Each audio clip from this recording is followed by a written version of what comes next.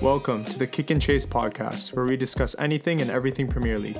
By breaking down each game week, reflecting on team and player performances, we'll make sure you're up to date on all news and analysis. Addressing the best FPL moves and adjustments, we'll also have your team ready to rack up points in the upcoming run of fixtures. Without further ado, let's get stuck in.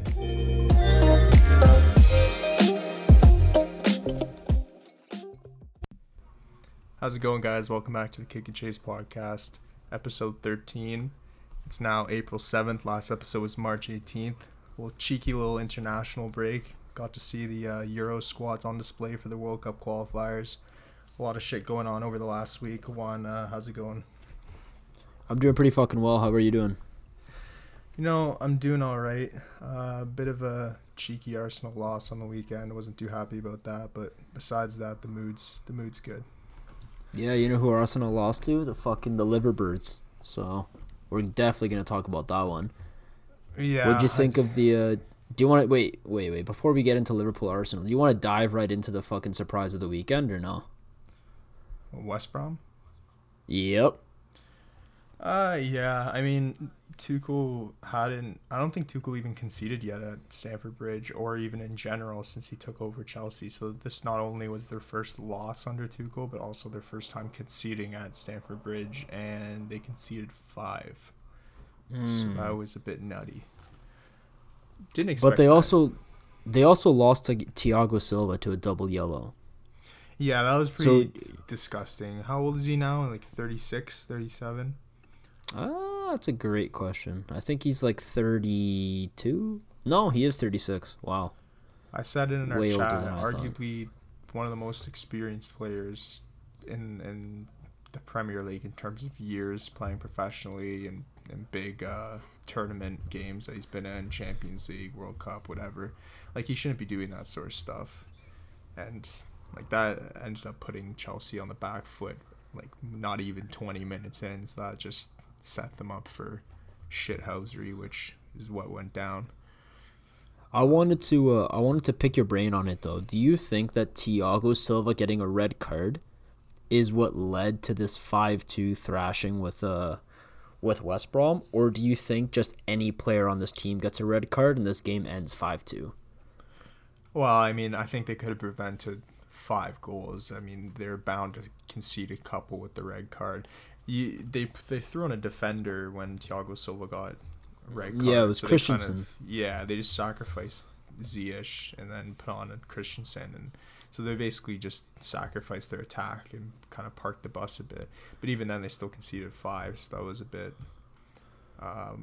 questionable on their part. But yeah, I think no matter who went off, I think the result would have been the same. It kind of just seemed like one of those days where everything was going for West Brom. I mean, it's not every day that Callum Robinson gets 2 goals and Matthias Pereira gets 2 goals and 2 assists. Like, that's not a usual thing. What'd you think of Pulisic scoring and getting subbed off? I mean, mind you, Pulisic got subbed off he scored in the 27th minute. He got injured. Remember I sent didn't the TikTok? Yeah, but it didn't seem that serious because I read a report saying that he might be clear for the next weekend. Well, no, it didn't seem serious, but he strikes me as a guy who gets so many injuries. He's just like, when it happens, when he feels a tweak or anything, he doesn't take any chances. He's like, fuck it. This guy literally walks on the field. He's like, starts jogging. He's like, oh, feel something in my thigh or my knee or whatever. And he turns. He's like, fuck it. Yeah, sub me off, boss. I mean, it's not even that bad because, like, I mean, you sub out Pulisic, you fucking bring on Havertz, you sub out Jorginho, you bring on Mount. I think that's an upgrade in both positions. So, funny statistic too. I didn't even realize it. I'm pretty sure Callum Robinson now has 5 goals on Chelsea this season. He got a hat trick last time they played, and he got 2 goals this game. And that's the thing, man. This guy doesn't even fucking start for this team. Yeah, because I'm so sorry for any of the viewers. I can't pronounce this guy's name right. I think it's Diagne. It is Diagne. Yeah. He scored again, so he's playing well. He also got booked. I wouldn't say again. He's been blanked for like 6 or 7 weeks now. He started off his first game for the club. He's been decent. He's been all right. I won't say he's been awful, but like he's been a bit stale. But it's West Brom, right? They don't score much. So yeah, they're fucking ass. But in terms of the league, this was, I mean, you're playing the 19th place team. These are points you shouldn't be dropping for Chelsea, especially with how tight the race is. So this was a huge blow for them. But I mean, at least they're flying in Champions League. That's the one positive from this week. Yeah, they thrashed Porto. So I don't know. Do you want to talk about Champions League this episode? Or is that going to be just saved for a different one? Champions League we'll leave for the end. Definitely want to touch upon those, so that way we can set it up to talk about the second legs when they happen. But who else? There's obviously, I mean, you want to mention Liverpool, Arsenal. Arsenal was just very flat on that day. Yeah, stale. Yeah. Or should I say Travis Scott didn't really come to play. They had him, Lacazette. I think honestly, Arsenal's coming a bit over dependent on Saka to bring the creativity. You could tell they're missing him. But yes and no, because at the same time, if you're so dependent on one player, why are you not starting him? He's injured. You don't think they'd be starting Saka if he's healthy? I don't know. I didn't even know he was injured. Mind you, I don't read any Arsenal news. Yeah, he was injured. But I know Tierney got injured in that game. Yeah, so what do you make of that? I know how much you love him. He came out today, the article. He's out 4 to 6 weeks. So he's done. Man, it's been awful. He got, when he first got signed, he got a shoulder injury. He was out for like months, and then he got recently mid-season he got a knee injury, and now he's got like, I think this one's another knee injury, but nothing like crazy, but still something that needs time to recover. So, but now I don't know. It seems like Callum Chambers is cemented to spawn right back over Bellerin, so I'm assuming Cedric Soares is going to go back on left back. But every single time I've seen him play, I've never been impressed by Cedric Soares, especially because he's right-footed, so putting him on his offside, he's not very good on that side either. So I also want to ask you, why is El Neni getting subbed on in this game? I think regardless. Well, he got subbed on. El Neni is terrible. I think Arteta was just minimizing the damage at that point, giving players some minutes. I don't think there's too much to overthink there. So if we don't focus on Arsenal, what'd you make of Liverpool? Because I mean, we could talk about me with Liverpool, but I kind of have a bias considering Jota's the next coming of Jesus. Well, Jota's, I mean, the same question that I keep thinking to myself every week is how good Liverpool would have done this season if Jota stayed healthy the whole time, because he seems like the one guy who just gets in the right spaces. Mane is continuously getting worse and worse by week, honestly, which is crazy to say. It's because he's dropping back to get the ball more, because Liverpool isn't advancing the ball enough. Yeah, if I was to say like the positives from Liverpool's point of view, Kabak and Phillips are kind of starting to gain a decent partnership between the two of them, understanding each other's roles and knowing where each other's going to be. So, I mean, the clean sheet against Arsenal, I mean, Arsenal had a bad day, but still Aubameyang, Lacazette, Pepe, you're defending, and Odegaard. So, I mean, kudos to them for keeping a clean sheet. And then I thought Fabinho was great as well. So, a decent showing for them. But, I mean, Arsenal held out to like the 60th minute, man. They're actually doing decent in terms of defense, but then Liverpool just kind of found their mojo late. Well, it's hard. It's hard when one team scores 2 goals in 4 minutes. Yeah. That's really hard to recover from, right? So I find that happens when a team like holds off another team for so long and then they concede that first goal. Sometimes it's just like it's the first one that just kind of breaks down the wall, and then things just start popping in over and over. And that's exactly what happened. They got 1. Next thing you know, they had 3. So no, it's true. I think it's like a lack of concentration. So like you let off for a bit, they score, then you're like, fuck, we were playing so well all game, and then they bang in another one. You're like, oh shit, now we have to go get one, and then you're pressing, and the other team scores another one. I honestly would be curious. Kind of exactly what happened with Jota's second. I'd be curious to see when the last time Arsenal's beaten Liverpool, because I swear to God, I've been watching like I mean, I've always watched Arsenal like for the last 6-7 years, but I've never like the past 3 years I've watched like majority, if not all, their games, and I don't remember the last time I've seen Arsenal beat Liverpool. I think they beat them last season, didn't they? Or they like, or maybe not in the league. I think that was in a cup game. Yeah, it was definitely but a cup. I swear it's just their bogey team, and every time it's just they get peppered. But I'm looking it up right now. That's definitely not right. This thing's saying when was the last time Arsenal beat Liverpool in the league? It says 1989. That's not true. Okay. Yeah, I probably know that stat if that was actually legit. Yeah, no, we're just going to leave that at that. I'm not going to look it up. If any of our viewers can find that, please DM us on Instagram at Kick and Chase Podcast. But yeah, Spurs I'm done looking it up there. Newcastle, which huge point for Newcastle, but like just kind of an accumulation of Spurs results, just being getting worse and worse. I mean, I think if there's a stat, they're like one of the top teams in the league this year for conceding goals in the final 10 minutes. They just know how to blow a lead, man. Like every game, like Kane's popping in 2 goals, and you can't hold that lead. Especially against Newcastle, you're conceding to Joel Linton and I forget who got this. It was Joe Willock. Just sloppy. Like, come on. Well, the thing that I found interesting about that game is that Son had a very minor injury, and they benched him for Lucas Moura. I'm so sorry, but Carlos Vinicius is terrible. He's useless. They said Son was fit enough to play, but yeah, I think Mourinho played it safe and subbed him on late, but it was clear that they needed the firepower in this one because Kane was kind of running the show and he had no support. Lucas Moura had a good game last week. This week he was kind of invisible.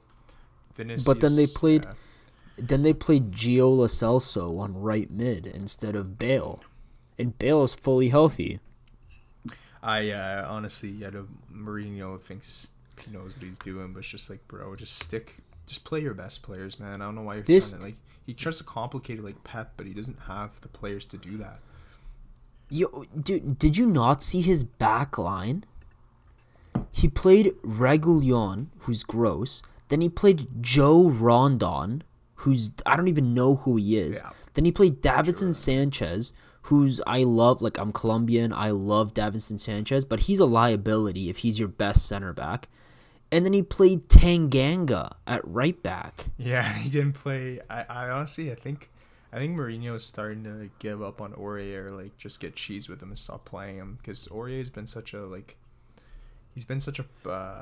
player who kind of, he gets blown up in the media for a lot of mistakes, and he does a lot of stupid stuff, gets a lot of bad fouls at bad times. Like, I think he might be kind of trying to just play anyone other than Aurier, and Doherty's injured, right? So you went with Tanganga. Mm-hmm. I mean, I agree that back line's a bit ridiculous. You're bound to get scored on with that back line. And on your bench, you have Dyer, I'm pretty sure is on the bench. I'm pretty sure Harry Winks was on the bench too. Lamela, who's like he's not a defensive midfielder, but he gives you defensive stability. Musa Sissoko, I'm 99% sure was on the bench. I don't have the lineup in front of me, but I'm 99% sure Sissoko was there. Tanganga, but I think Rodon's awful from every game I've seen. So it should have been all the way around. And then I agree, you're mentioning Sissoko. Like, I don't think Sissoko's got many minutes at all this season. No, this midfield, this should have been a 4-3-3. Lucas Moura should have been on the bench. Lo Celso should have been on the bench. The midfield should have been Højbjerg and Ndombele and Sissoko. And maybe Ndombele in the advanced role. And Højbjerg and Sissoko kind of hold down the midfield and connect the defense to the mid. Then you have Kane in the middle, Son on the left, Bale on the right. That's got to be the team. Yeah. Because this team has nothing else, man. Like, the 3 subs in the game were Son, Bale, and Lamela. And they're taking off Lucas Moura, Carlos Vinicius, and Gio Lo Celso. All 3 guys that shouldn't be starting. Yeah, it's honestly as if he just swapped the guys and put on the people who should have started originally and just did it too late. It's like he looked at his lineup. He's like, oh, shit, I fucked up. Okay, well, we'll just throw these guys on now and see what happens. Yeah. And even when they threw them on, they still conceded the second goal and ended up yeah. because they conceded after those guys came on. So it's like, yeah, I mean, I think the only positive from this season for Spurs is Kane and Son just bringing their what was I gonna say, their form to a whole new level, I guess you could say. But the rest of the team is in shambles. Like, they need something. I don't know. It's the funny part is like Spurs is like that team who's their top 6 team, but like we mentioned before, I don't see anyone who like looks at Spurs as a team they want to go to, and I don't see who they can really buy that's gonna make this team like any better than what they are. Like, I'm really surprised Kane is not like left yet. I think there's a loyalty thing there, but I think I've been advocating for this since last season. I think Harry Kane's the best striker in the Premier League right now. I'd even put him above Aguero, and you know how much I love Aguero. But I'd put him above Vardy. I'd put him above all of them. I know last year was kind of an off year for him, but I think Kane's the best striker in the Premier League. The thing is, his price tag to take him to another team for his age isn't really worth it within the Prem. So you kind of have to build around him, but there's so many pieces missing on this team because the only cemented part of this team was the front 3. But then Bale said he's going back to Real Madrid. Yeah, Bale's leaving, so it's just I mean, so now you're fucked. Kane's price tag's easily 100 million. More. So, it's got to be 110, even more. 120. I'm just taking into account COVID and saying 100. I mean, I realistically, this team hasn't bought anyone that I know we're spending a lot of time on Spurs, but this team hasn't bought anyone that's huge, like big money wise, in a while. So what they should do is they should go out, pay the money, get Jadon Sancho, Harry Kane, Heung-min Son, Jadon Sancho as your front 3. Those guys will bang in goals like there's no tomorrow. And then your midfield with Højbjerg and Ndombele and Sissoko is perfectly fine. And you have Dele Alli if you can keep him. Yeah, so you can move Ndombele and Ali in there. And then you just have to work on your defense. Because Hugo Lloris is a great goalie. So this team, they have the personnel to win the fucking Prem. It's too late, man. It's too late. This season, yeah. Just think about it. Alderweireld and all these guys have been here for years. Like, their team was almost in better shape, say 3-4 years ago when some of those guys were younger. I mean, now, Son and Kane are at their highest level, but like they've had these guys for years now. Like, if anything, I think it's time. I think people are gonna leave before anyone's brought in. Like, there's been plenty of rumors already of Son going elsewhere. Bayern want him. I'm pretty sure Real have put in a word saying they would buy him. Like, I don't see Son staying there, and I don't see Kane wanting to stay there. I see more people leaving than people coming in at this point. Like, Sancho's not going to Spurs, man. Give me a break. Sancho doesn't want. That's what I'm saying, and it's so tough because Sancho's probably, if he's going to any team, it's probably going to be United. Yeah. And United's already on good form, and you know what? I actually don't want Sancho to go to United because I like Greenwood. I think that front of Greenwood, Fernandes, Rashford, and any striker, because right now you have Cavani, who always gets fucking injured. Martial isn't really doing it for you. They might end up getting Haaland. I think Haaland's still going to go to City. I don't think if he goes anywhere. Team right now is, like Pep even said, they can't afford Haaland. I honestly think that not many transfers are going to happen this summer. I think it's going to be more stale than people think. I don't think so, man. I think there's big money players that are going to go places just because they're big money. We'll see. But let's not get too caught up on it. In terms of, let's shift to the other second last London team. West Ham beat Wolves. Lingard's really, I mean, it's not like this is he had a couple good games, he's going to fizzle out. Like, he's definitely the real deal. His dribbling is right now. His confidence on the ball is he clearly is. He's striving to play his best, and it's showing. He made a mockery of Wolves' midfield / defense, and was probably the sole reason they won that game. He's been tremendous out of everyone on West Ham, especially because Ballon d'Or. I wouldn't say Ballon d'Or, but Antonio went out early. Antonio's been a bit disappointing in the past couple weeks. He got injured again. But dude, yeah, he's a walking med kit. Declan Rice didn't even play that game. They played Mark Noble, and they still got a result. That's the craziest thing about West Ham. They don't need Declan Rice. As good as Declan Rice is, having the defensive midfielders as Martin Noble and fucking Souček, you're fine. Which is why they can cash in big on Declan Rice this summer. Because a team like Arsenal needs a Declan Rice. Because Thomas Partey didn't pan out. He just didn't. I think Thomas Partey did pan out. I think just the rest of the whole Arsenal team's just not clicking right now. I think Partey's pretty damn good. I don't think Rice is gonna change much. You think? But yeah, West Ham's really good right now. I really hope they secure 4th or 5th so I can see them play in Europa, because I think they could give Europa a good go if they don't lose anyone over the summer. West Ham? Yeah, but that was a good result for them. Last team in London, Palace played Everton. Everton scored. James had a nice goal, but in. Everton this year, bro, they cannot keep a clean sheet. Their life depended on it. All my Everton assets in FPL have just been trash, because every single time you think they're gonna close out a game and they just concede. Did you see Calvert-Lewin's miss? From 7 yards away. I might have missed that. I watched it kind. Yeah. So Digne crossed it and it went to Calvert-Lewin. It was a tough ball to control, but he controlled it first time and shot, and he sent it wide. And for me, Calvert-Lewin in the first 4 weeks of the season scores that goal. But since he's blanked so often and he's so inconsistent right now, his confidence fucked him and he missed. And then he had another chance later on that he missed too. And these were peaches. Because I mean, I'm going to say something very, very controversial right now. But I think the best center back in the Premier League is, they're in line, literally I don't even know what the word I'm looking for is, but fucking pound for pound, Andy Robertson, Lucas Digne. I think those are the best left backs in the Premier League right now. What about Luke Shaw?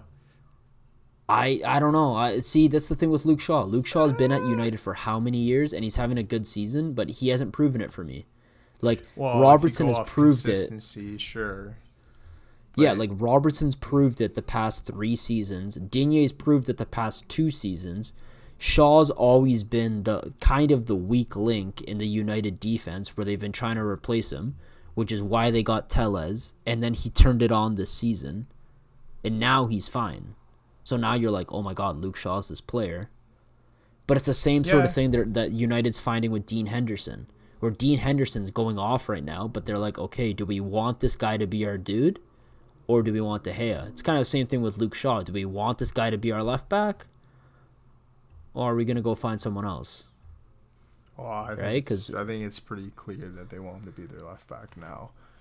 But, I mean, yeah, I think those 3 are definitely the top 3 in the league. But, I mean, going back to Everton. I'm surprised you said that. Looking at the table right now, Everton's in 8th.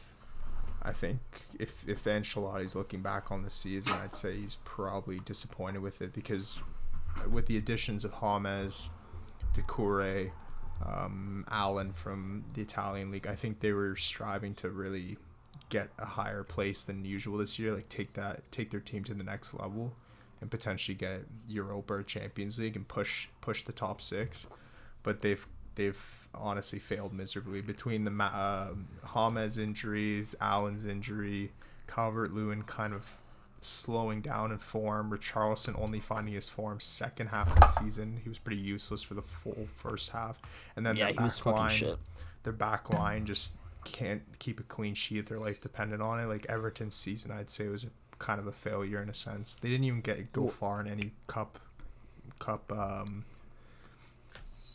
any of the cups either, right? So it's it's hard to find positives in their season.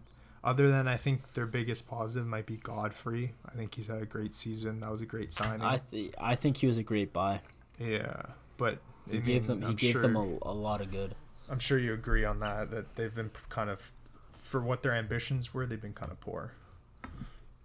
Well, this team, if you look at the talent for them, they should be fighting in that fifth, sixth spot, right? I think they're just as good as West Ham, in my opinion. No, I agree. I think they're just as good as West Ham, if not better, because I trust Ancelotti more than I trust David Moyes. I think what separates them is I think West Ham plays more like a unit, and I don't know, they just seem like they have more cohesion between their group, whereas Everton's kind of more individual, like Richarlison likes to take his shots. James is pretty unselfish, but he likes to get in attacking positions and get his chances as well. Well, like anytime West Ham doesn't care, right? Anytime James receives the ball within like 19 yards, his first instinct is shoot. Yeah. Right? Which is the same thing as kind of like Bruno, except he's just not as good as Bruno. But my thing with West Ham, and I kind of wanted to touch on it in this episode, West Ham, out of these top, I'll say 10, 11 teams, I'll say top 11 teams in the Prem, are the only team that legitimately attacks directly the other team, if that makes any sense. You mean like Man the top City, 10 teams? Of the top 11 teams. So Leeds, Arsenal, Villa, Everton, Liverpool, Tottenham, Chelsea, West Ham, Leicester, United, City. The only team that attacks directly the opposition is West Ham. Like Liverpool tries to play. Like, Liverpool plays. Liverpool plays this ball around. You saw it in the Champions League. They hold on to it too long. They try to get this chance. They try to create. Every team tries to create this perfect chance, right? Aston Villa just gives it degree. Except for I'd say Spurs are pretty. I'd say the only team in the top 11 that are all attack is Leeds.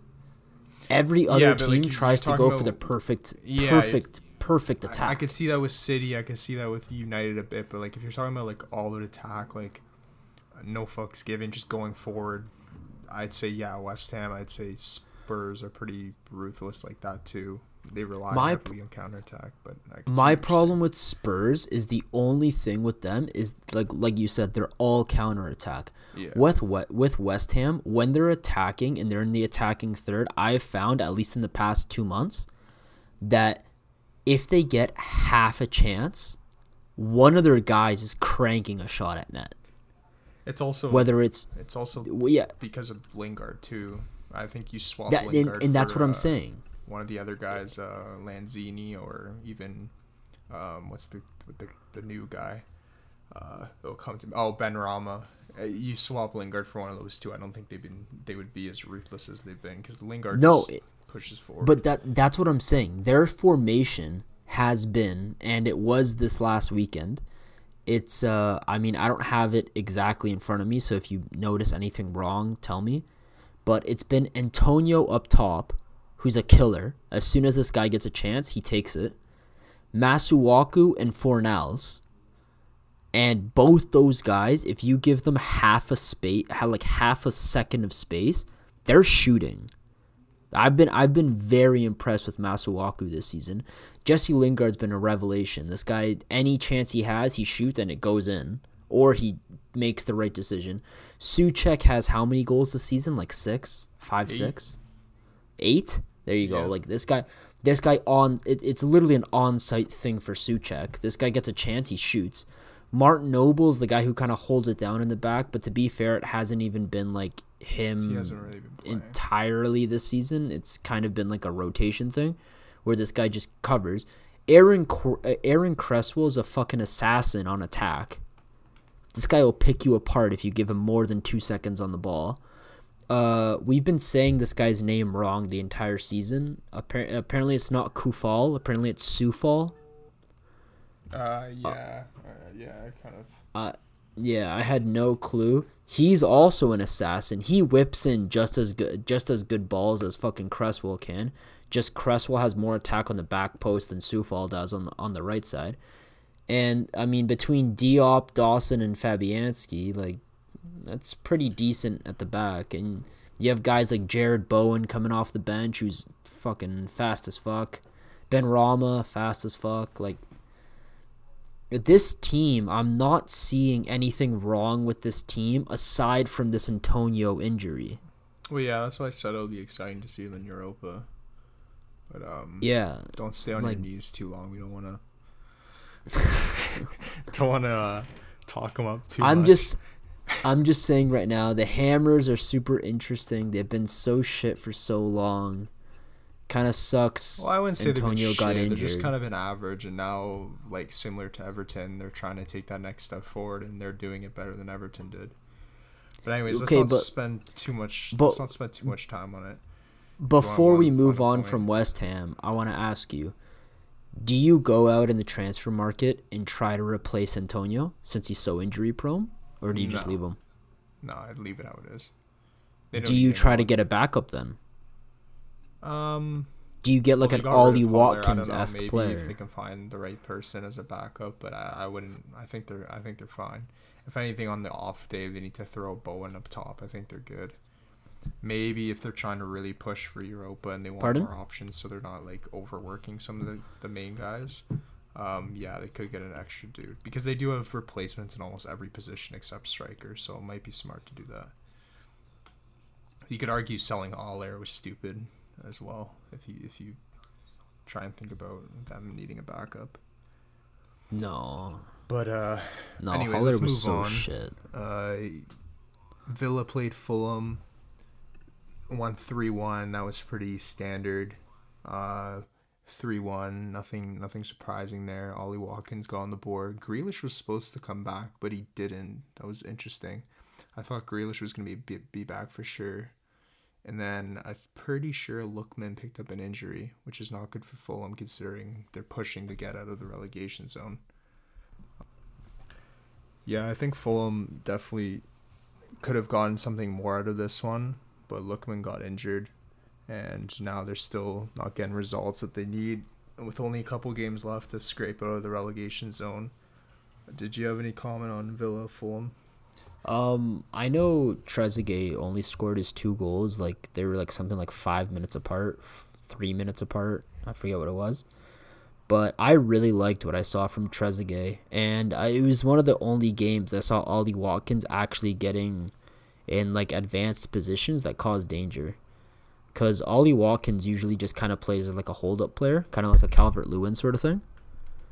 But I don't know. This game, it seemed like Ollie Watkins was running more. He was running more off the back of the defender. The thing that I find with this Villa team is when they don't have Grealish playing, everyone moves way more off the ball. I don't know if you noticed that either.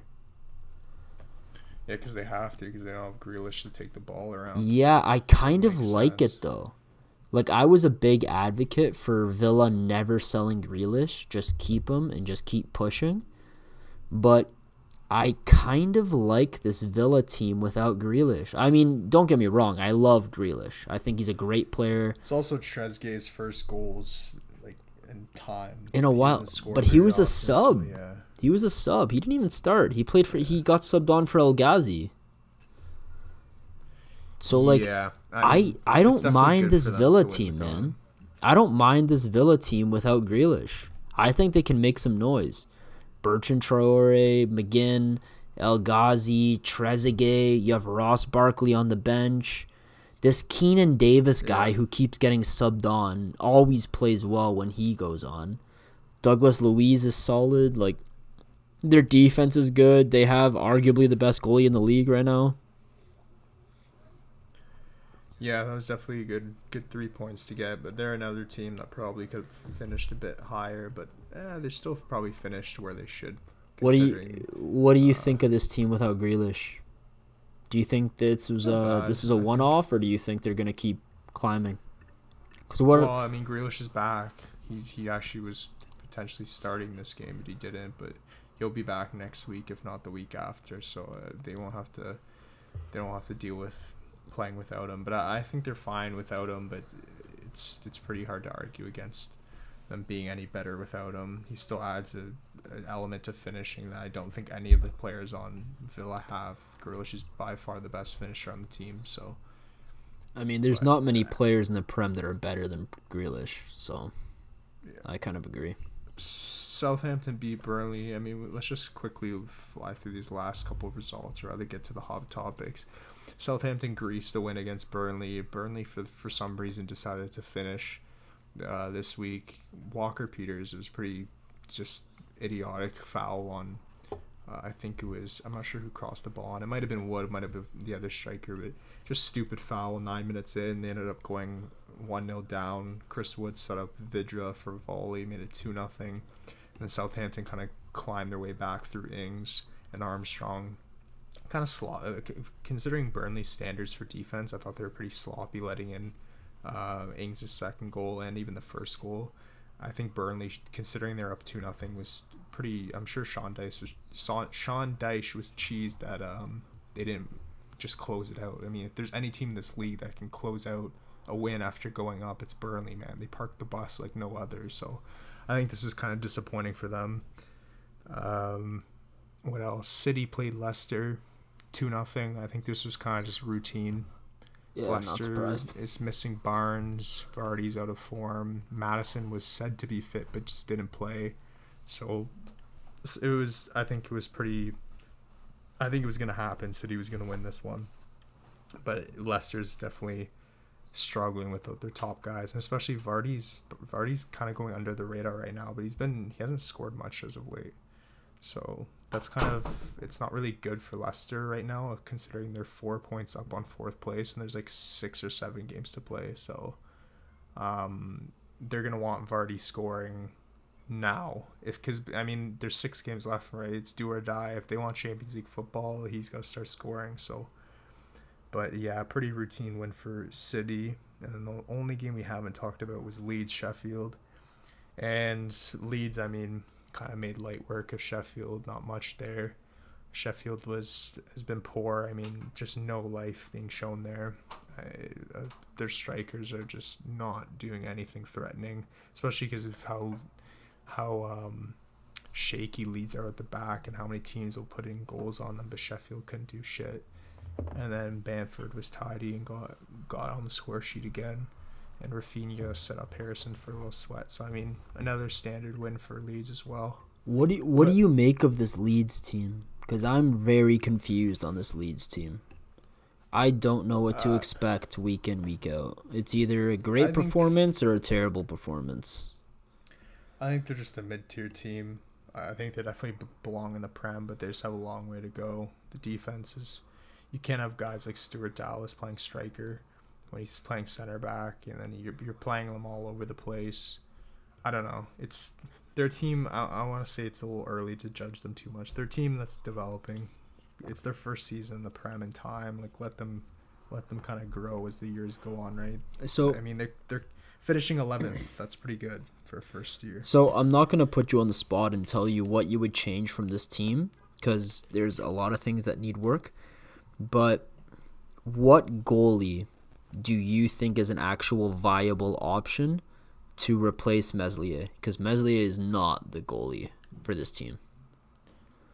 I mean, it's hard to ask anyone that, right? Because it's pretty easy, like, to say for a top team, like, say we're talking about Real Madrid. It's like, oh, who should Real Madrid get as a goalie? You're obviously going to look at the top prospects. It'd probably be, say, De Gea. But like when it comes to like lower teams, they're not gonna get the big dogs, right? So like it's most likely gonna be like a lower tier, like more unknown goalie that like actual scouts are looking out for. For like the average viewer to predict which goalie it is kind of far fetched.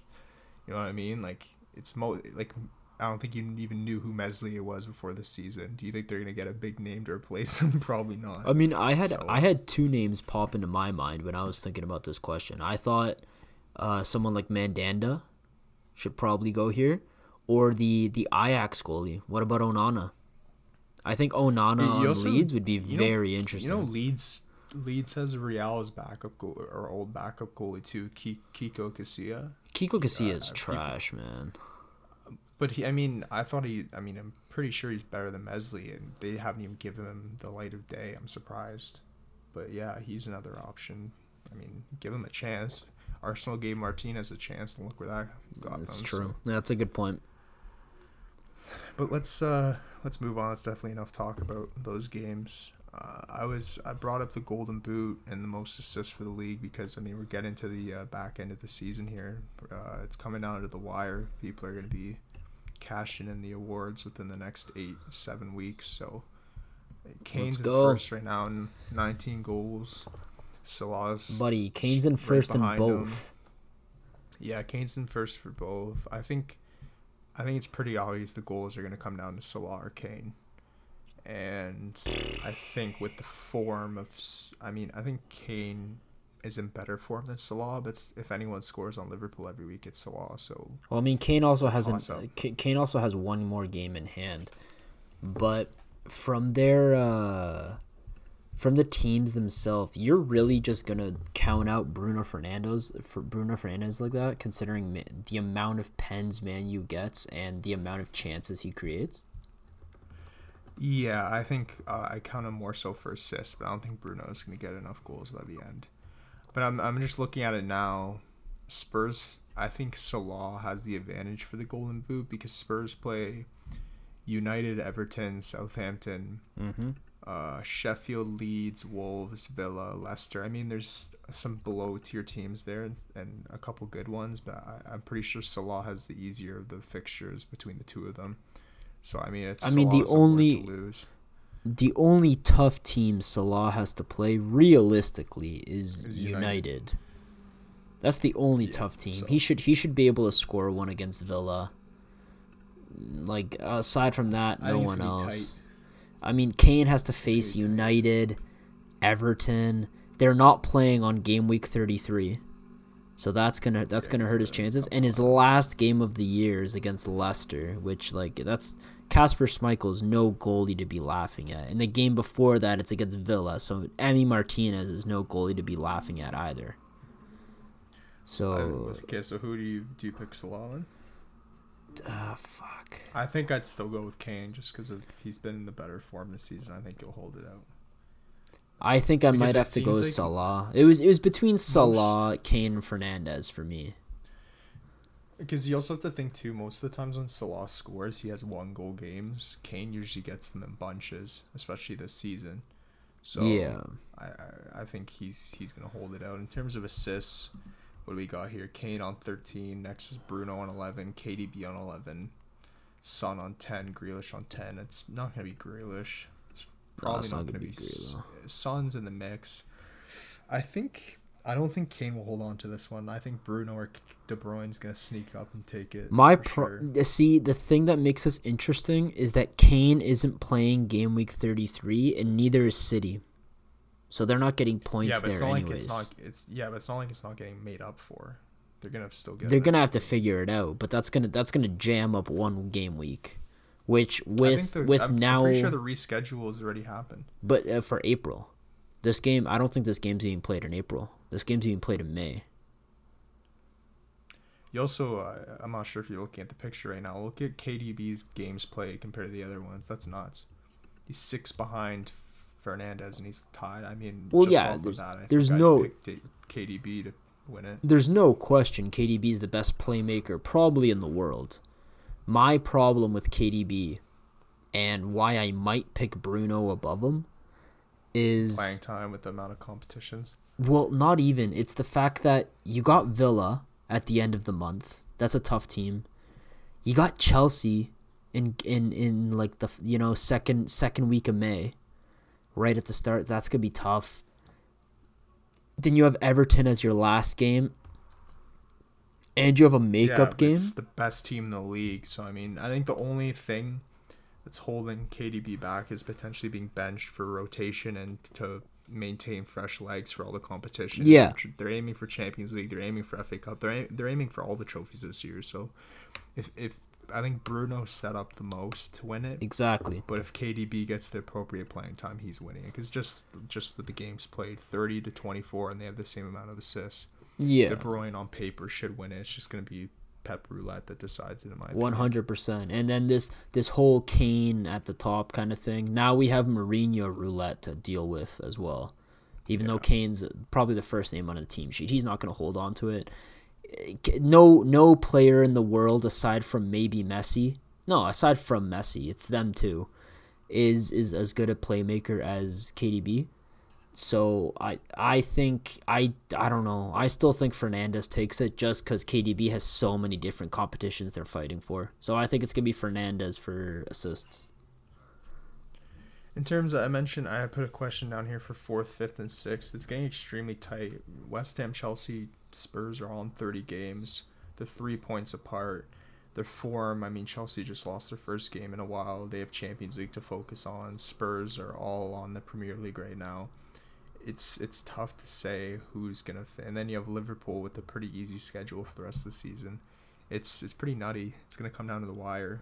I think Leicester's gonna hold on, but I'm not gonna lie. I could see Leicester crumbling potentially. Bro, I don't even think Leicester. I don't even think they get top 5. I see Leicester completely crumbling, man. I could see it being Chelsea, Liverpool stealing 3rd and 4th. I mean, it's a bold statement, but I mean, if you look at the points right now, it's very tight. And I think if Liverpool pulls up their socks, gets their shit together, wins majority of the last 8-7 games, I think they pull top 4. And I think Chelsea does. If not, it'll be West Ham. But I don't think, especially if Antonio's injured again, I don't think West Ham pulls it off. Well, hear me out here on the Liverpool point. I think Liverpool sneaks into 3rd solely because you just lost to Madrid 3-1 in the Champions League. Yeah, you got the away goal, whatever. Madrid didn't have either of their starting center backs playing, and you still lost 3-1. So if I'm Klopp, I'm like, you know what, man? After seeing PSG play today, after seeing how Bayern played against PSG, you know what, man? And fucking even Dortmund, the way Dortmund played against City, they played so well. Any team that played this week, aside from probably Porto because they were ass, would probably have beaten Liverpool. So if I'm Klopp, I'm saying fuck it, the Champions League. We're getting 3rd place, and they have to put all their marbles on that because I think I agree with you. Antonio missing for West Ham. I think that drops West Ham out of top 4. I think they still hold on to 5th though, but I think it's gonna. I hope so. I think it's gonna be Liverpool 3rd, Chelsea 4th, because I see Chelsea still stumbling along the way. I hope Spurs don't snag Europa from West Ham. That'll suck. But yeah, I agree with you. I think there's definitely lots of potential there. In terms of the other side of the table, I had down here, it's pretty obvious. It's either gonna be Newcastle or Fulham, just holding on. And I put a screenshot here of Newcastle's final weeks. I think this upcoming weekend's big for them because Burnley, out of all their games left, they're some tough games. They play Arsenal, they play West Ham, they play Liverpool, they play City and Leicester. Most likely all those are going to be losses. So really their only chances for points are against Burnley, Sheffield, and Fulham in the last week. And if they don't beat Burnley this weekend, and I think Burnley's in pretty good form right now, Wood's scoring and Vidja's doing well. So, I mean, I don't see them beating Burnley. So it's really going to come down to the last 2 weeks of the season for them to scrape up any points. So you're saying they're going to scrape up points against United and Newcastle? No, I'm saying, well, we're talking about Newcastle. I thought we were talking about Fulham. No, this is Newcastle. Oh, well. I think Newcastle's only going to scrape points against Sheffield and Fulham in the last 2 weeks of the season. So that opens the door for Fulham. But if I look at Fulham's fixtures, Fulham plays Wolves, Arsenal, Chelsea, Burnley, Southampton, United, Newcastle. So they have it just as hard. It's going to be interesting. And the funny part is Fulham, Newcastle's a game in hand. So Fulham's definitely up against it, but I think they have the tools to do it. But although Lookman, apparently, I'm pretty sure Lookman's just got picked up an injury. So I mean, It's gonna be tight. You know what my kind of sleeper thing is right now? What? I honestly see both those teams being safe and Brighton going down. Because I didn't even look at that. Where's Brighton? Brighton's just above. I think they're in 15th. Sorry, 16th. They are 3 points ahead of Newcastle right now. Same amount of games played. And Brighton's next games are Everton, Chelsea. Then they have Sheffield. And then after Sheffield, the final parts of their season are Leeds, Wolves, West Ham, Man City, Arsenal. Yeah, I disagree. I think they'll hold on. I don't know, like man. The other two have Brighton has too many assets compared to Fulham and Newcastle that they'll stay up. Between Dunk, Trossard, Welbeck, Maupay, Pascal Gross with good delivery on set pieces, I think they're fine.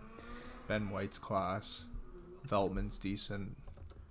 I think those. So wait, who do you think drops then? Who do you think's taking that? I am a firm believer Newcastle's going to drop. I think Fulham pull it off. So without Lookman, it complicates it. Let me pick your brain here then. So you have Newcastle dropping. So you're saying Fulham's going to climb out of relegation. Mm-hmm. Brighton's going to stay afloat. And Newcastle's going to go into 18th. So, what I think is going to happen, Brighton's going to drop points against Everton and Chelsea.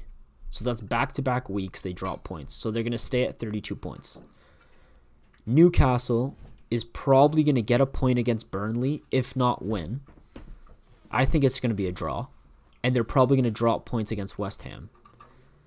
So right there, they close the gap on Brighton by 1, which gives Brighton a 2-point gap. Then Newcastle has Liverpool, Arsenal, Leicester, City, which they're probably going to drop all those 4 games, but then have Sheffield and Fulham, which they can easily win. But Brighton is probably going to drop Leeds, West Ham, City, and Arsenal, which are another 4 games, and they have a better chance of dropping Wolves than Newcastle. I mean, I don't know. I think it's going to come down to Brighton, Newcastle. And I think if Brighton's going to go down, man. I think Newcastle can save this with Fulham and Sheffield as your last 2 games. If Fulham and Sheffield are your last 2 games and the other team's last 2 games are City and Arsenal, like, you might be safe. Yeah, but I think Brighton will get the points prior to that. Judging by the schedule, it's just going to come down to the last couple games for Newcastle and Fulham. And I think, like Sot said, it's going to come down to the last game of the season. I think Fulham, Newcastle, May 23rd will be the deciding point. I think it'll be whoever wins takes home. And safety. I think next year is going to be probably, I said it before, I think next year the Prem is going to be one of the best in terms of a spectacle it's ever been, because I don't know if you follow the Championship, but Norwich is on the way up. Yeah. Watford's on the way back up. And I'm hoping Brentford wins the playoff and Brentford comes up. It's going to be nice. Pookie will be back. This guy on Brentford, Tony, has gotten a lot of eyes around Europe. Yeah. 29 goals this season. So I'm excited for it, and I won't be pissed if Newcastle goes down, because it's another sleeper team that I hate watching. So yeah, I'd rather replace them with a more exciting squad. So it's true. Let's move on. Finish off on Champions League. We don't have too much time here. I don't want to make it go too long, but I think it's pretty obvious Chelsea's gonna wrap up the matchup against Porto. They won 2-0 today, I believe, at Stamford. No, actually, even better. It was in Portugal. Away. I don't think it was in Portugal. I'm not sure if you're allowed to play in Portugal. Well, right now, what I mean, it's like Porto was technically home. Yeah, I think it was in Spain, but they won 2-0. I didn't watch that game. I couldn't be asked. I was obviously going to watch the other one, Bayern, Paris. It's. I've always had an issue with that. I hate how they always play them at the exact same time. Oh, buddy, you just gotta have the fucking dual monitors going. That's all you need. I know, but it's like I wouldn't mind. I can enjoy watching Chelsea. It sucks that it plays at the same time, because I'm pretty sure 90% of the people are watching the Bayern PSG game. 100%. In terms of that one, I think Hansi Flick kind of got the lineups wrong. They go down 2-0. He subs off Goretzka for Alphonso Davies, puts Theo Hernandez in the middle, puts Alphonso Davies on left back, puts Alaba in the midfield, and then he also takes off Sule for Boateng. He basically rearranged the whole back line besides Pavard, which to me just seemed like, why didn't you do that from the why didn't you start it like that? Because I'm pretty sure Sule's been on the outs. Like, he hasn't been the favorite center back this season. So I don't know why they didn't start Theo Hernandez with Alaba in the middle. I know they're short, but like, I think that would have been their better pairing. And then start Alphonso Davies for the pace on the left side. And also they took off Goretzka 25 minutes in because they're down 2-0. And arguably, I think he was their most threatening player at the start. Excuse me. So that didn't make sense to me. I thought they were clinical though. Choupo-Moting, gross header, striker's finish, insane header. Not many people give him the respect, or put respect on his name for good reason. He's not that great of a player, but that finish was world class. Muller, right place, right time, scored for them. But at the end of the day, the big money players for PSG showed up. Mbappe took his chances, and Bayern was sloppy at the back. And that turned out to be the deciding factor. Neuer should have saved the first goal. Very sloppy for his standards. But it's going to make for a very entertaining second leg because you have to remember this was in Munich. That's 3 away goals now for PSG. So it's going to be a nutty second leg because Bayern's going to have to put it all on the line. They can't tie because they'll lose on away goals for sure. So the craziest thing about this, though, is... Do you think Bayern's out? No. I don't either, man. That's the thing. And even with Dortmund, I know we will probably touch on Dortmund later, I still don't think Dortmund's out. I think when you have players like Lewandowski, like Haaland, who are playing with so much confidence, these guys can bang in a hat-trick. But Lewandowski, they haven't said Lewandowski's out for the second leg. He said he's trying to get back ahead of schedule, but I'll tell you him missing's a massive issue because they got 26 shots today, and they would have finished a lot more if he was on the pitch. He was definitely a huge factor. Is Gnabry injured? I think Bayern would have won easy today. Gnabry got COVID. So Gnabry's back for the next game. He's back for the next game, then. Hopefully. They lost Gnabry. They lost Lewandowski. They were... PSG was without Bernat, Florenzi, Verratti. There's a lot of players missing. This whole Champions League quarterfinal round had a lot of players missing. Real was missing Ramos, Varane. I'm not sure for Liverpool. Besides the obvious ones. They weren't missing anyone. They were missing Henderson, Van Dijk, Matip, Chelsea just the normal players. Chelsea and City were really the only ones who were. I think Dortmund fully healthy. Was missing I'm pretty sure Dortmund was fully healthy. For the most part. No Sancho. Jude Bellingham played amazing. So it didn't really affect them at all. I think. But what do you think the second leg score is going to be? You might as well wrap up Bayern. I think they come back and win in Paris. The aggregate right now is 3-2. With 3 away goals in Germany. I think Bayern makes it interesting. And I think they win. I think they win the next game 2-1. But I think with a PSG team, with Navas, with Neymar, with Mbappe, all these weapons, I don't see you popping this team off 3-0. There's no way, man. If Lewandowski's back, I think Bayern wins 3-1. I still don't think so. Aggregate 5-4. I still don't think so, man. Lewandowski's so good, but you know Lewandowski's gonna catch one on the other on one end if he scores. If he plays. But either Neymar or Mbappe is gonna pop one in on the other side. There's no way this team gets shut out. I think PSG will get one. It's really at the end of the day, we know Bayern's gonna score. It's a matter of how many they concede, and I think they could do it if they keep it to 1 goal conceded. I think they can win it 3-1. Because even today, they should have scored more. Bayern was all over PSG. And if actually, you know what we're missing is, which I failed to mention already, is Marquinhos injured himself after scoring. Yeah. If he's not back in the second leg, PSG's gonna get peppered. They're a totally different team without Marquinhos. He's very crucial to their back line. He's crucial, but I think Kimpembe can do just as well. I think Kimpembe is better than Marquinhos. Kimpembe's good. No, Marquinhos is better. You think so? Marquinhos I love Kimpembe. Top 3 in the world right now.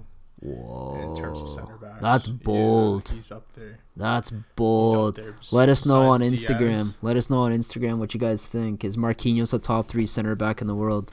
I think so. But anyways, I think Bayern will come back, win 3-1. But I agree with you. It's flip of a coin. It could go either way. They both have plenty of firepower. So yeah, I think 3 away goals is too much for them. But yeah, you want to move on to Liverpool? Yeah, going back to Anfield, I mean, they're going to have a little miracle there.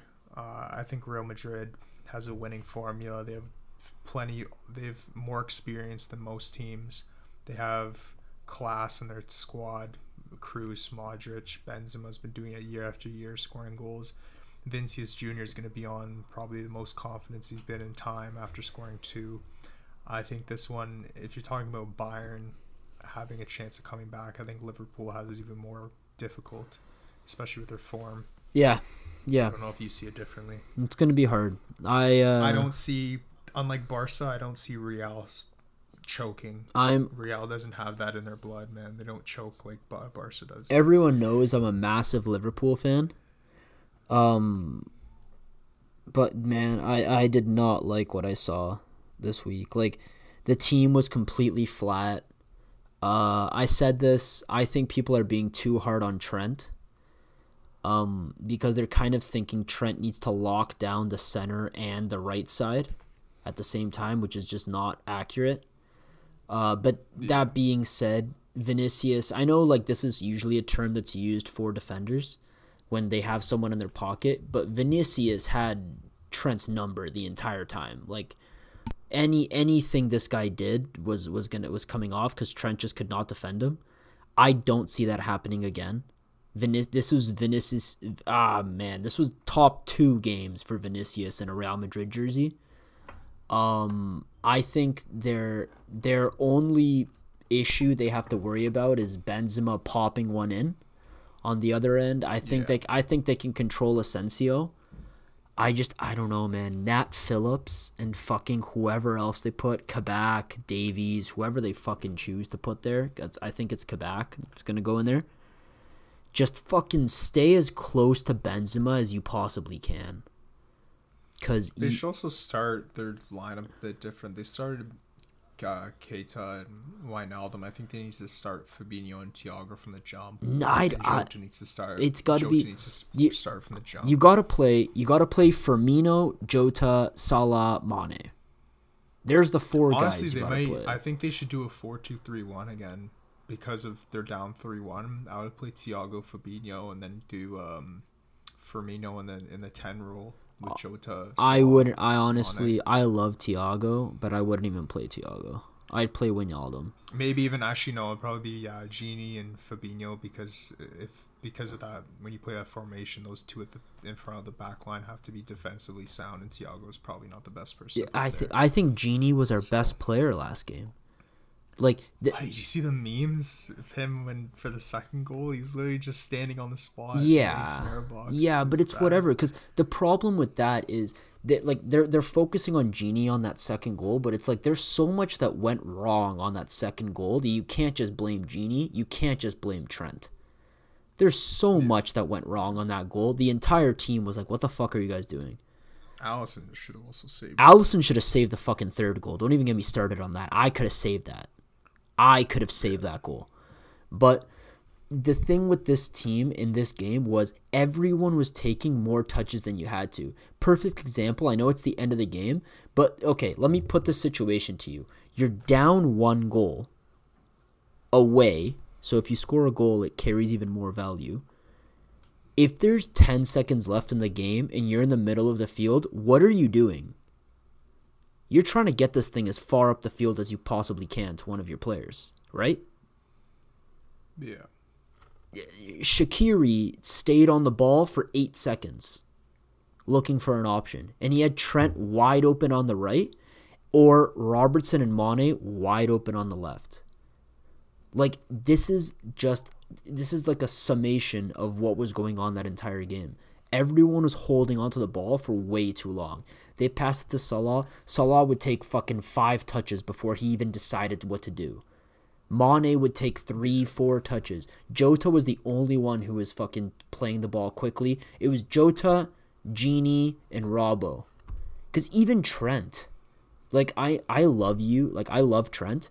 But your role in this team is to either ping the ball across the field to Robertson or whip it into the box. You should not be taking more than 5 touches anytime.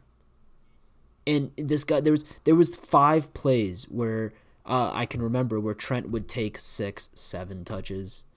And you're like, dude, you're a fucking right back. Pass the ball. Just pass it. Get the defense moving. Like, everyone held onto the ball. When they played the ball quickly, they actually broke down Madrid. And you have to remember, Madrid has a guy like Casemiro there. Like, this guy's going to break down anything you go in the midfield if you take too long. And then next game, they're going to have Ramos and they're going to have Varane. So it's only going to get harder for you. So I don't think Liverpool can come back from it solely because of that. But I think you put it any other teams, I think they have a chance. But I think, like I said, Real Madrid's got winning in their blood. I think they'll hold this one out for sure. Yeah, man. I mean, there's some magic at Anfield, but that magic's kind of faded this season, so I don't see it happening. Well, not even. But, like, you have a guy like Ramos captaining a team, and this guy's won 3 Champions Leagues in a row. Like, yeah, do you really think Ramos is going to let this team lose? There's no fucking way. No. Like, this guy is going to do it. Well, lastly, let's wrap it up. City, Dortmund. I saw some glimpses of, like, I mean, I think Dortmund was in it throughout the whole thing. They had their chances. Haaland wasn't as active as he usually is, but Haaland got a couple chances where he kind of got the ball caught up in his feet. He probably could have finished his dinner on maybe 2 occasions, but they're also, like, very tight chances where he had to have everything perfect. But, I mean, they come out of Manchester losing 2-1. They got robbed of a call. That should have been a goal. Yeah. And 2. They were sloppy. They were sloppy on both goals. They were like classic City goals where they passed around the 18 and just kind of sweat it. Both goals were the exact same thing. A sweat. First De Bruyne, then Foden. I think if you look at it as a whole, I think that not a bad performance for Dortmund. If Hummels and Chan didn't turn over the ball in the midfield and was a bit tighter at the back, I think it could have went the other way. And as solid as City's defense is, Haaland gave them problems. So I think this one's not settled for sure. I think Dortmund's definitely got a chance, and they're going back to Germany, and City's gonna feel the pressure because they've failed in the past so many times against shitty clubs when they've been the favorites. And I mean, this is just another prime example. And if they slip up, I could easily see Dortmund sneaking this one away. But it'll be tough. It's gonna be. I have 2 questions here. First, I guess since you were just talking about City, I'll talk about City. Do you think Bernardo Silva starts striker next game? Do you think it's Jesus? Do you think it's Aguero? Who do you think's up top? I think it's KDB and a false 9. I'm pretty sure that's how they did it this game. No, Bernardo Silva was the striker. KDB was right in behind him. They played 4-2-3-1, and it was KDB, Mahrez, Foden, and then Silva up top.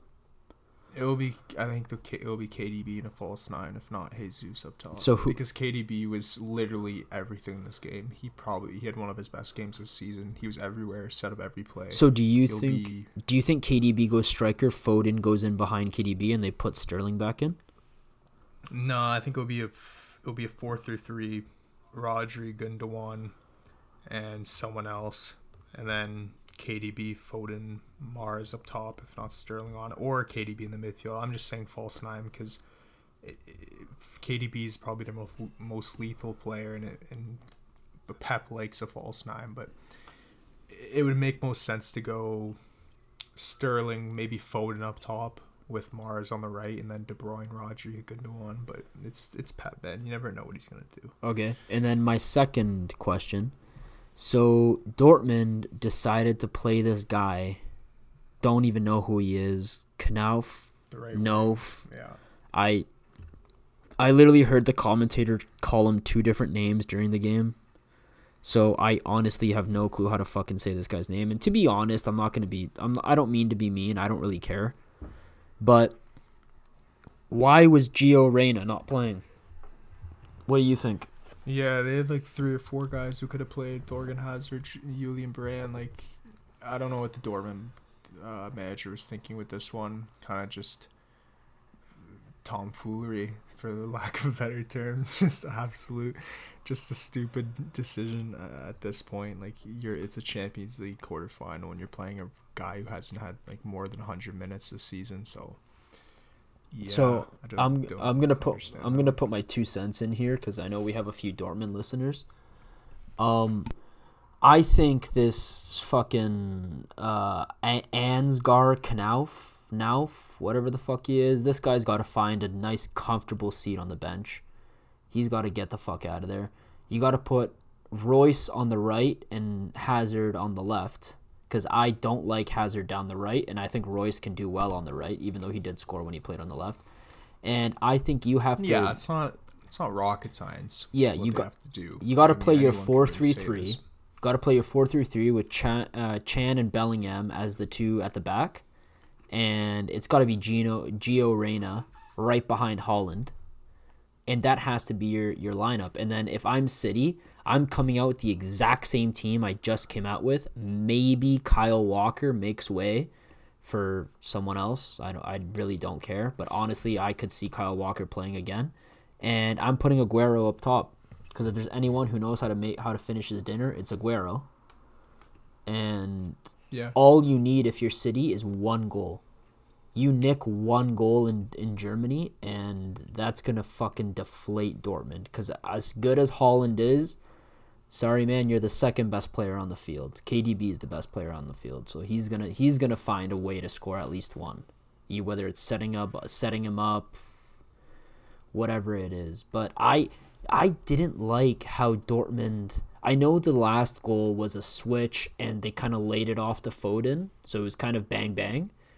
But how are you leaving a guy so unmarked in the box? Foden was wide open. That's what I'm saying. Their back line's not very good. They need to sort it out the back. That's been Dortmund all season. Hummels is past his prime. Chan isn't a natural center back. It's just a recipe for disaster. I mean, it's pretty obvious Dortmund needs to put their adequate players on up top, and they need to sort it out the back. But, I mean, like I said, that's why I think it's a decent result. 2-1 away to Manchester with the lineup they had. I give them kudos. But, I mean, we should sum it up. We're going a little long. If you're looking at the 4 games right now, besides the Porto one, I think everything's up for grabs in the second leg. I mean, obviously, Liverpool will probably have the biggest hill to climb after Porto, but I think those 3 games are all up for grabs, and we'll see who's the better pick over who's the better of the 2 in the second leg after the 180 minutes are up. Okay, so collectively. So quickly before we sign off here, because like you said, we're getting pretty long here. Who do you think wins the leg? I'm just gonna name the matchup. You tell me who. Madrid, Liverpool. Madrid. City, Dortmund. I'm going to throw a curveball and say Dortmund upsets them. PSG, Bayern. I think Bayern comes back. Chelsea, Porto. I think Chelsea's going to win that like 5-0 collectively. Okay, so you think they're going to smash them. Okay, so quickly, this is the other thing I wanted to do. What do you think the score of the Real Madrid-Liverpool is right now? On aggregate, it's 3-1. I think Liverpool wins maybe 2-1. So you think So it'll be 4-3. 4-3? Okay. Yeah, maybe. What about City Dortmund? It's 2-1 right now, City. Because you say Dortmund's going to win, so... Actually, yeah, I take that back. I take that back. I think City wins 2-1 again, but in Germany. Okay. So 4-2. What about Bayern PSG? It's 3-2 right now for PSG. I said it already. I think Bayern wins 3-1. 3-1. So you're saying it's going to be 5-4. Yeah. And Chelsea Porto, you said it's going to be a 5-0. So you think Chelsea wins 3-0? 3-0. Yeah. Okay, quickly, I think Liverpool is going to win. Actually, no. I think Madrid's going to win this leg. I think it's going to be 4-3. Man City Dortmund, I think Dortmund's going to win. And I see this being a yikes.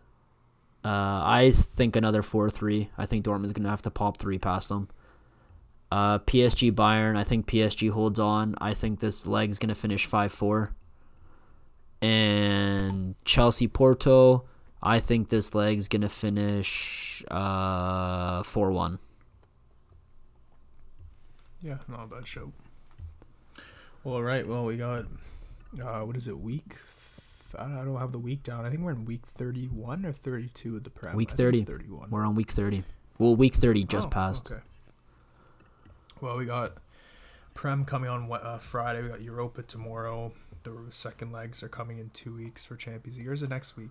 I don't think it's that quick. I think it's 2 weeks. I think it's 2 weeks, yeah. So we'll talk about the second legs, obviously, when they happen. But for now, we'll stick back to Prem for the next episode next week. But yeah, until then, we'll talk to you guys later.